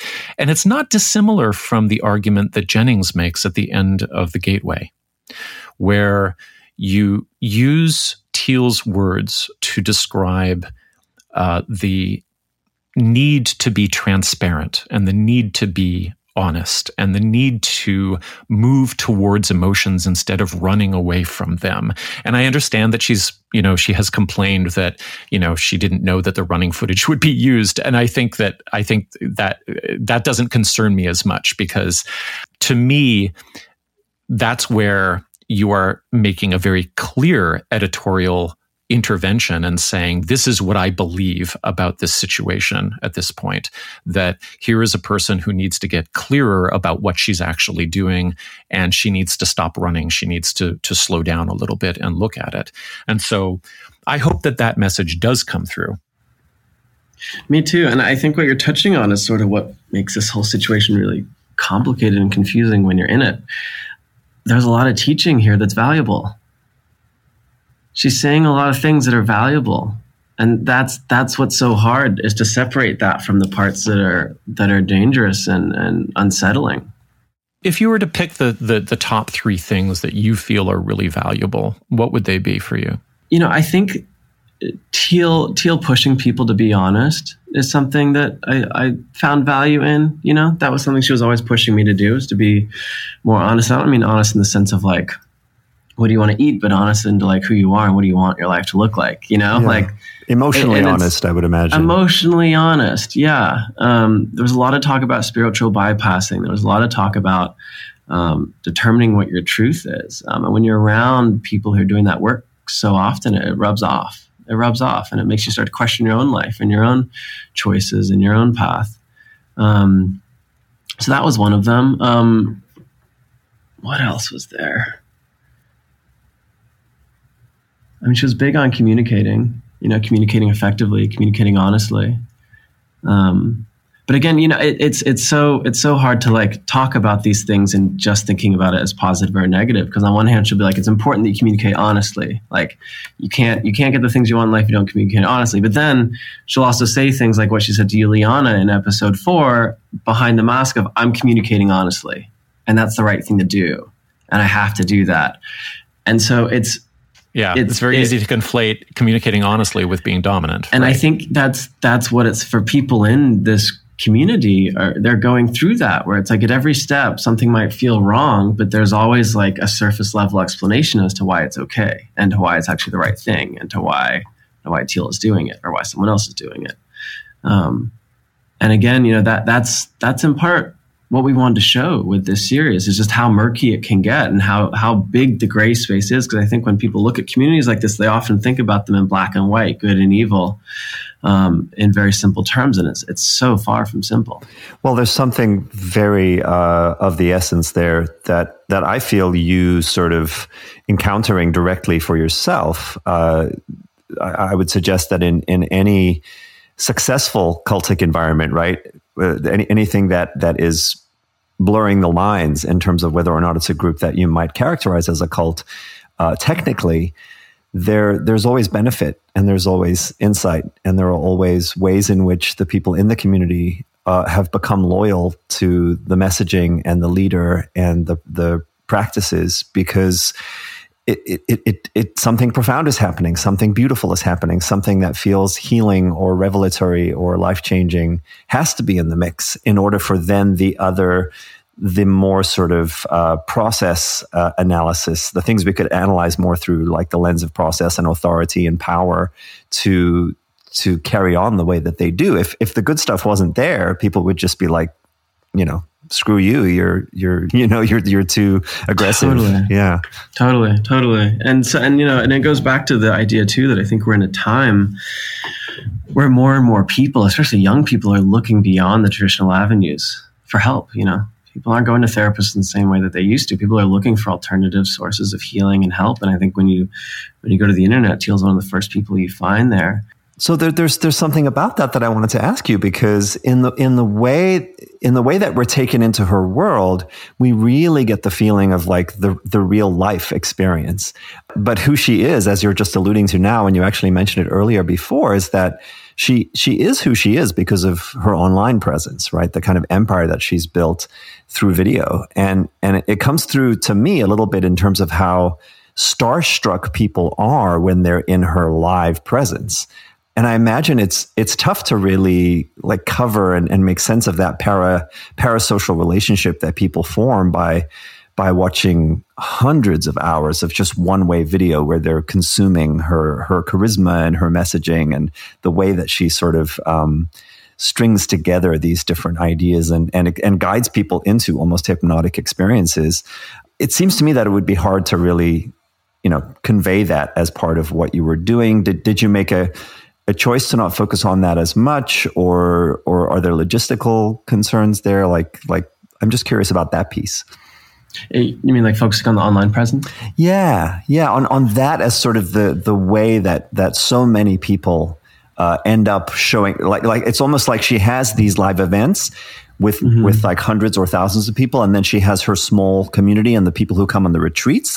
Which even a smaller group. But then there's this massive outer circle of people who are just aware of her charisma and her messaging and what she offers to the world through the online presence. Yeah, I mean, we tried to embrace the online presence in ways that felt organic, and I think Molly touches on it as she starts interviewing people and starts reading articles online. And I think there's an element of it with Sabrina when you meet her through a stage event and you see her kind of looking Teal up online. That's right. But again, it was one of those things that is kind of felt but isn't seen. It's like you can always feel this presence of like she's got all these people who are on the internet supporting her, following her, showing up to these events. And we talked about that early on. Is this more of a documentary where we go and we film with a bunch of people all over the world who are connected to Teal? And then, we made the choice. We made the creative constraint of like, no, we want this to feel organic. We want this to feel present tense. We want this to feel like what it's like to be in the center of this vortex and give people that experience. That's something I haven't seen before. That's something that I think could add to the conversation. Yeah, and you did that really, really well. I mean, it is that. It is what you set out to accomplish in terms of that feeling, that experience. One thing that you've lucidly presented is the portrait of someone who seems to be able to flip from a caregiving role to a kind of authoritarian or somebody who can avenge. And I'm just wondering what that felt like in person. It was intense. It was very intense. You never knew what you were going to get. And there are times, and I think this is kind of the power of Teal. There's times where she's incredibly empathetic and incredibly intuitive. And I think one of her superpowers is that she's really good at making people feel seen and understood. And I think that's why she's so effective. I think that's why she has so many followers. At the same time, she's a human and there is an ego there. And there is an element of wanting to be seen and admired and celebrated. And I think when that switch happens, what I would see a lot of was people steering clear, her inner circle steering clear, trying not to be the one closest to her, trying not to be the one that takes the emotional punch.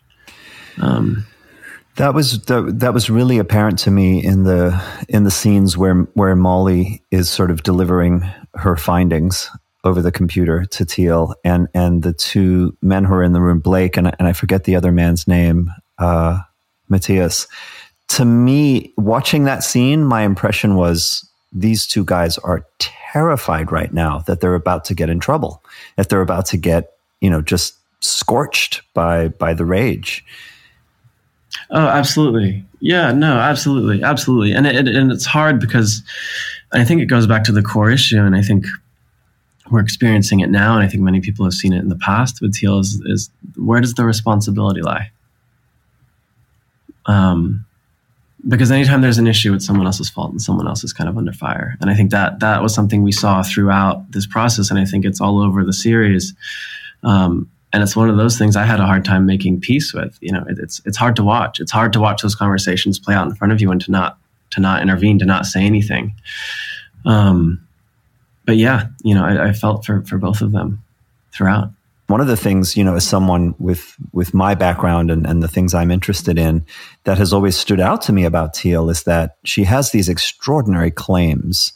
And I know we touched on this a little bit earlier and how you wanted to do something current, but there is all of this sort of energy around her that has to do with ritual satanic abuse memories, saying she's an alien and that she sort of speaks and can write an alien language, that she's been clairvoyant since she was a child, that one of the reasons why she's infallible is not just that she's an intuitive human being who's done deep work on herself, but it's because she can tap into the Akashic records. She knows every thought that's ever been thunk. She doesn't have to have qualifications as a therapist because she can just download that sort of stuff, because that's kind of her spiritual authority in a way. And I've seen many times where she's very frank about that. I didn't see any of that except for one little mention of her sort of claiming to be psychic in these episodes. No, I think it's actually Sabrina who says she's psychic, so she should know. Which is kind of like the downstream effect of all of that narrativizing, actually, right? Is the acolyte saying, "Well, I believe that she's psychic because this is what she said over the years." Yeah, right? Which seems to me to be a sort of central dynamic of her phenomenon and her community and how she has authority. In addition to being able to deliver the goods, as you were saying, being really gifted in that empathic and intuitive way in people's presence, in very personal conversations, usually in front of an audience. And I'm curious about that. Is that a choice for you to not really focus on that as much, or is that something that she is kind of de-emphasizing these days, and she was wanting to be on a bigger platform without all of that baggage? She's been de-emphasizing it quite a bit. During the years that we were filming with her, she did not bring that up. She didn't bring it up in interviews. She really steered clear of it. And so, Sabrina's mention of it was really one of the few times that it came up. Like, people at retreats weren't really talking about it. I think it's something that she would talk about a lot more in her past. And I think with the ways in which the media and other people have responded to it, she's learned that, this isn't something that I should tell people. It's interesting that to have the downstream comment that, well, she's psychic does represent a kind of laundering of that past sort of authoritative source, right? That if she is de-emphasizing the stories because they don't work or they can't be corroborated or because people are making connections between Barbara Snow and her origin story, there's an interesting way in which then her simple certainty about her therapeutic techniques becomes the laundered version of how she gives this kind of presence that says, I know what people need when they are thinking about suicide at 3:00 in the morning. I think it's possible to not need that backstory at a certain point if you feel really confident. That's not really a question, I guess. I missed the question part, but I think everything you're saying is very interesting. I think it's yeah. I mean, I can, like, we're painting with the colors Teal gave us. We can't create colors that she didn't. She gave us the colors and we painted with them, and she's talking less about those things. And I think, she in episode 1, she gets into her abuse and she explains where the completion process was born out of, and we explore that. We explain that. I think it's important to understand her. But again, I think there's a lot of things on the internet that really go into her backstory and really, question the abuse and all of those things. And in a lot of ways, we saw this series as a kicking off point. Like, my hope is that when people finish watching this, the conversation begins. This was not designed to be able to answer all the questions, because I don't think we can answer all the questions, but I do think we can start asking the questions. It's just occurring to me that there's something generous about the approach that I haven't thought about before, which is that if you leave off the backstory, the viewer does get to encounter a person as though they appear in the world currently. And that has risks, of course, because there can be deceptions or ways in which the person has come to prominence, or they're visible at all that you're not aware of, and therefore you don't know where you might be led to. As a viewer, you mean? as a viewer, yeah. But at the same time, it's like when we meet people in the world, we don't have their backstory. Right. When someone meets you, they don't know what you did 20 years ago or what you said about yourself. And I mean, I talk about it an awful lot, but and that's unfortunately for them. They may not have been listening though so far. Yeah, or they didn't care. This series was designed to be like, if you went into Teal's community right now, what would you experience? What would you see? What would you feel? I mean, in a similar way, I think that because of the stress that Sabrina was under in episode 3, there is a discussion of do these methods and these teachings increase or decrease or relieve suicidal ideation? That's a valid conversation about Teal Swan's work. And I also think that it's overplayed in the sense that the correlations between what she does and actual suicide events within her community seem to be kind of weak.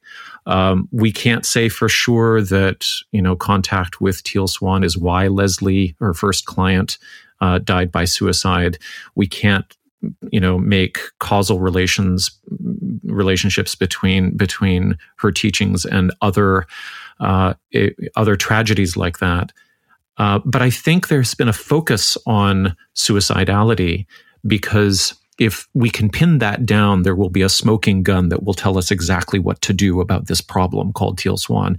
And I don't think it's there. I think that avoids the larger conversation of what does it mean to grow up in America with zero, mental health care and a culture of misogyny and patriarchal abuse, and there being very few outlets for that. And there also then, as she rightly criticizes, being a psychiatric community that can overprescribe, especially for women. Those are all sort of the cultural issues that she points towards with a certain amount of skill and a certain amount of problems. And I think discussing whether or not she causes people to die of suicide seems to overshadow those larger issues. One part of this process was really interesting was seeing Molly go down this journey. Molly was brought on to try to figure exactly what you're talking about out. And early on, I think it's in episode 2, you see her do an interview with Jonathan Singer, the head of the American Association of Suicidology. And I think what he said was really insightful, which was that on one hand, the way in which she's talking about suicide is reckless. This is not a one-on-one interaction once you're putting a video out on the internet. This is a 1 to million interaction. You don't know the state of the person watching this video, and you don't know where they're going to be at. And so I don't think this is safe. This feels reckless. On the other hand, he said you'd be really hard-pressed to hold Teal responsible for those deaths.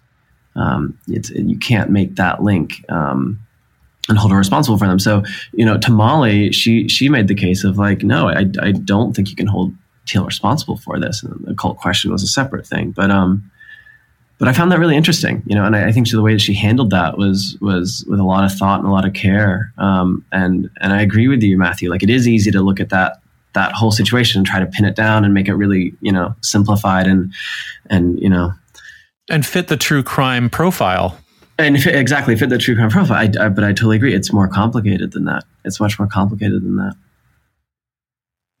Well, thank you for your time, John. We appreciate your candor. And what's next for you? I actually just put out a film at Tribeca this past weekend called Sophia about a robot. So that's fascinating. Is that another documentary, or is it a fictional piece? Yeah, it's a documentary film. We'll check that out. Thank you so much for your time. We'll put all of the details into the show notes. Really appreciate it. It's been great talking to you, John. Thank you all. Take care.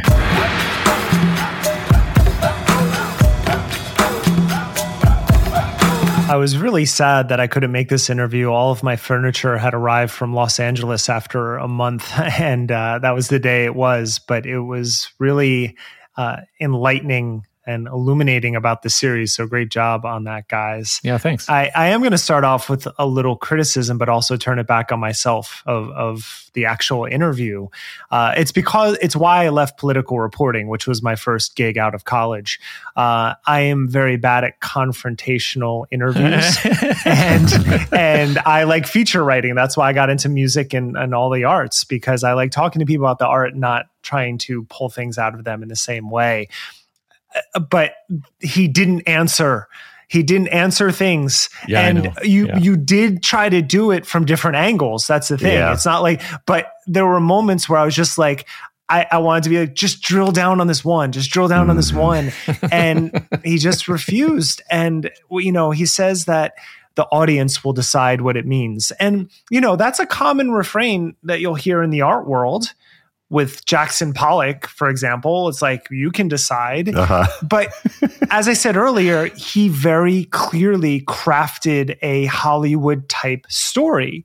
So you can't both say, the audience will decide, but here is the story that I very clearly edited. So that really stuck with me. I do appreciate his openness to criticism. I think he was a great sport from hearing everything. I also really liked, and you pointed this out, Matthew, that this is rare. He captured a community as it's happening. And most of the cult documentaries, and I know we're not using that term specifically, but this sort of investigative look at potential cults or cultic activity is in reflection. And I've always thought that in the moment would be more powerful. And I loved, but it did strike me when he said he went into this with a little knowledge of spirituality or the world that we broker in and operate in. And he said he went in with an eyes wide open approach, but that's just dangerous territory when you're dealing with charismatic figures, as you both know. It's like, and as you flagged, both of you flagged, if this is based on the gateway, listen to the gateway before you do it. And I think all of that criticism shows through in the way that Teal and her community is responding, and rightfully so, because without hearing from them, I flagged some things, like I said earlier. And, now hearing how he went about it, it was a little troublesome to me. Now, finally, my last thought on it was when he said, we've mirrored who Teal is back to Teal and her community, and they don't like it. That was really powerful. I was like, yeah, one thing we often talk about is how some of the people we cover are immune to criticism and they will reject it in every capacity. But he also says that there seems to be no self-reflection. There seems to be only resistance. And that sounds like Teal. Right. So the fact that he went in as someone who was naive of this, he definitely partook in some, or his team partook in some of the rituals. And so they were, which is fine. You know what I mean? I was like Julian. I didn't say this earlier, but I was like Julian. I was looking for a takedown. And the fact that I didn't get that just speaks to my own expectations, and I'll own that. But if you're going to do what he did, and then you might have been influenced in these ways, I think there's a lot to unpack. That's why I'm glad this is going to be a series and not just this one episode. Well, I listened to this many times while editing it, and I think our pushback stands on its own, but I do agree with you, Derek, that it's hard to do. I've kind of thought about that. But one comment I want to add is that it's dawning on me that John's super subjective approach begins to blend this project of documentation with the project of transformation. He even says as much, that I really love movies that, transform the viewer, but also where you can tell that the filmmaker has gone through a transformational process. But it does so in this case in such a way that he and Teal begin to have kind of an equal footing. They're doing the same thing in a way. And there's this key example that came up in the interview when we were talking about processes of consent. He described these long, informed conversations with participants in which it sounds like he was as transparent as he could be, but then he recalled that he said, "Do you want this to stop?" when things got intense. And I might be reading too much in here, but that question, and even more so, the way he echoed himself asking it sounded like it could have come from a spiritual leader, perhaps even Teal herself, who is presenting the challenge of being documented as something that's hard, maybe terrifying, but ultimately worth going through. So I think, we can file that in the category of, ways in which subjective and immersive filmmaking can merge with at least the accoutrements of a spiritual path, and then really wonder about whether that's a good approach. And then, I also, to speak to Derek's point about like, how much did we press? I want to point out that as I'm editing it, I get about 2/3 of the way in. And I think, Julian, it's after you asked the question about online influencers. And I start to get uncomfortable because we've pressed him, it got cagey and we've backed off. And so now we're finding interesting and semi-validating things to say about the documentary. Yeah, totally. I mean, let me just interject here and say, I'm texting you saying like, stop looking down your nose over your glasses at him. Oh, wait. This is awesome. You did text me that. Stop looking down your nose. Do you know what was fucking happening? I just got progressive lenses and I can't figure out how to use them. And you think I'm looking snotty at him over Riverside. I think that from his perspective, I know you, so I don't care what your face looks like, but I was like, from his perspective, it's going to look like you're like, really, right. Like just like squinting at him. That was one piece. And the other piece is I texted you at one point, hey, we should back off a little. Right. Partially because in going into the interview, we knew that some of these controversies had arisen about Teal's responses. And we knew that there were perhaps some things that he was not going to feel comfortable talking about. And he happened to have a manager or a handler or a scheduler, whoever that person was, on the line with us at the same time, just silently listening. Maybe, and to be fair, maybe just to make sure he stayed on track for his next media interviews. But that was all. It was a feeling of like, if we step over the line too much, the interview might be over. Might be, right. I mean, so we did back out, and then I'm in the position where this was interesting. Like, I think one of the things that the film actually did well is that it captured a personality that can flip between love and rage. And I happen to believe that this is plausible with Teal Swan. Like, I've seen enough of her onstage interactions. I know enough about the scene. I know enough about, charismatic influence and how it plays out when people are in performance mode, that it's very easy for the energy of a person to flip between, caregiving and wrath. And the problem is that if that depiction has been manipulated with editing, that plausible fact might now be in doubt. And it's unnecessary, as you mentioned before, Julian, because really the content should speak for itself. And in this other part, you agree with me in referencing how Blake and Matthias respond to Teal watching the report from Molly. But for all we know, that scene might not have happened in that sequence either. If the kitchen scene featured her in two different sweaters or dresses, and the reactions might have been stitched together in an unfair way. They may have been terrified of the wrath of Teal for different reasons. Nonetheless, they look terrified. Exactly. But I mean, bottom line, it just shows how many downstream problems there are that come from this riverhead of compromised reporting. And not the least of which is how this reporting can then get boosted and replicated. So in that same episode that I've referred to twice now of A Little Bit Culty, Sarah and Nippy are praising John's capture of Teal ostensibly abusing Blake as he's leaving in that kitchen scene. And this is where things get really messy. So let's have a listen. She berated him and he says, "I love you." And like, ugh, what a good soul. I cried a lot. That moment, I remember filming that. There was something so real about just how complicated that moment is for both sides, for both Teal and for Blake. And yeah, I think you can watch that scene a number of times and see a different thing in it each time, depending on, whose perspective you're in. But like the fact that you captured that, I mean, you can't, I guess you could write something like that in a drama, but like to be there for that moment of somebody, what I perceive as verbally degrading, like Nippy said, or abusing someone. And then for him to say, "And I'm leaving and I still love you." It encapsulated so much of this, of at least even for us, even when we left, we were leaving a community that we loved. In that moment, he seemed to embody more of what Teal professes to embody. and her love seemed conditional. These are the conditions under which you can stay and love me.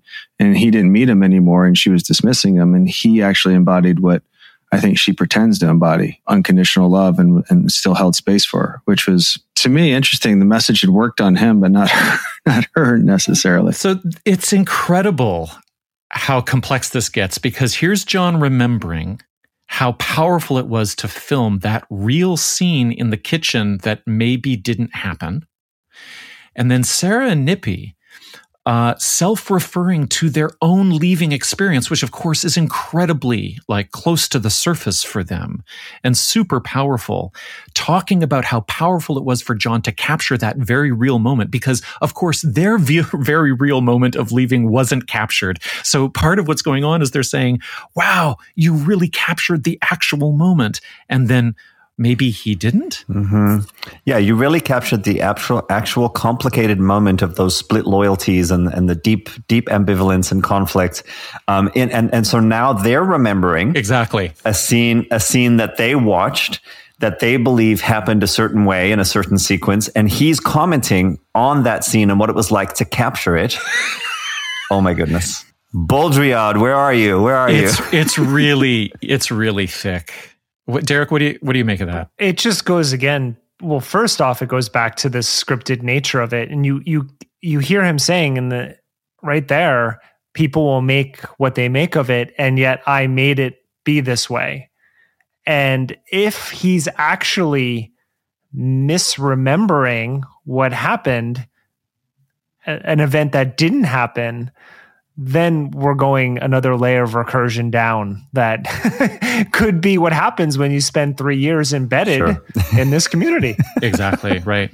Well, guys, that's a wrap for today. We're going to keep following the story through early access bonus episodes on Patreon. We don't know the contours of every episode yet, but we do know that this is such rich material. We're going to be doing things like an episode called Close to Home, where Julian, you're going to do a little bit more detail on the similar experience you had of quote unquote recovered memories in another cultic environment. Am I right about that? Yeah, the group I was in my 20s, I think was also, let's just say, we're also probably influenced by the satanic panic and some of those therapeutic methods. And I certainly went through my own deeply confusing experience of that. Right. We've got an episode, as I mentioned, with Paula Marino, the director of Open Shadow. And we're going to look specifically at her interviewing of Mr. and Mrs. Bosworth. We're going to look deeply at Michelle Remembers as the initiating incident of the Satanic Panic, but also an unwitting piece of traditional Catholic propaganda.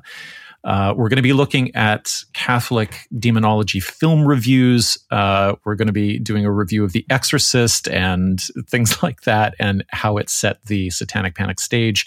We're going to look at Courage to Heal by Ellen Bass, which was a handbook for Satanic Panic psychotherapists. And I think it was it required reading in your group, Julian? Yeah, I don't remember if it was specifically required reading for the teacher training. I think it may have been, but it was certainly a book that was on the reading list and was, widely circulated and talked about at the yoga studio at that time in the 90s. Wow. So come for the yoga teacher training, stay for the recovered memories. Yep. And we even had, I don't know if it was necessarily, I forget the name of that author, but there were people in that whole field who were writing self-help workbooks like that to help people recover memories.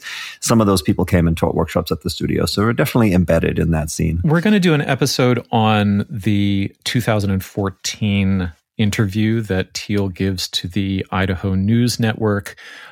We're also going to do a full review of The Gateway by Jennings Brown. We're going to look at the account of Diana Hansen Ribera, who describes growing up as Teal's neighbor. And she appeared on a recent episode of Mormon Stories, which was kind of extraordinary. We're going to look at the arguments and conclusions that follow from people taking the deep end at face value. And that's going to be something that will probably unfold over a while. And then also we find out from Diane Hansen Ribera that Teal Swan's favorite movie, apparently, was Girl Interrupted from 1999, starring Winona Ryder. So we'll have a movie review of that. Ribera says that this was Swan's favorite film and that she identified as Lisa, the sociopath played by Angelina Jolie.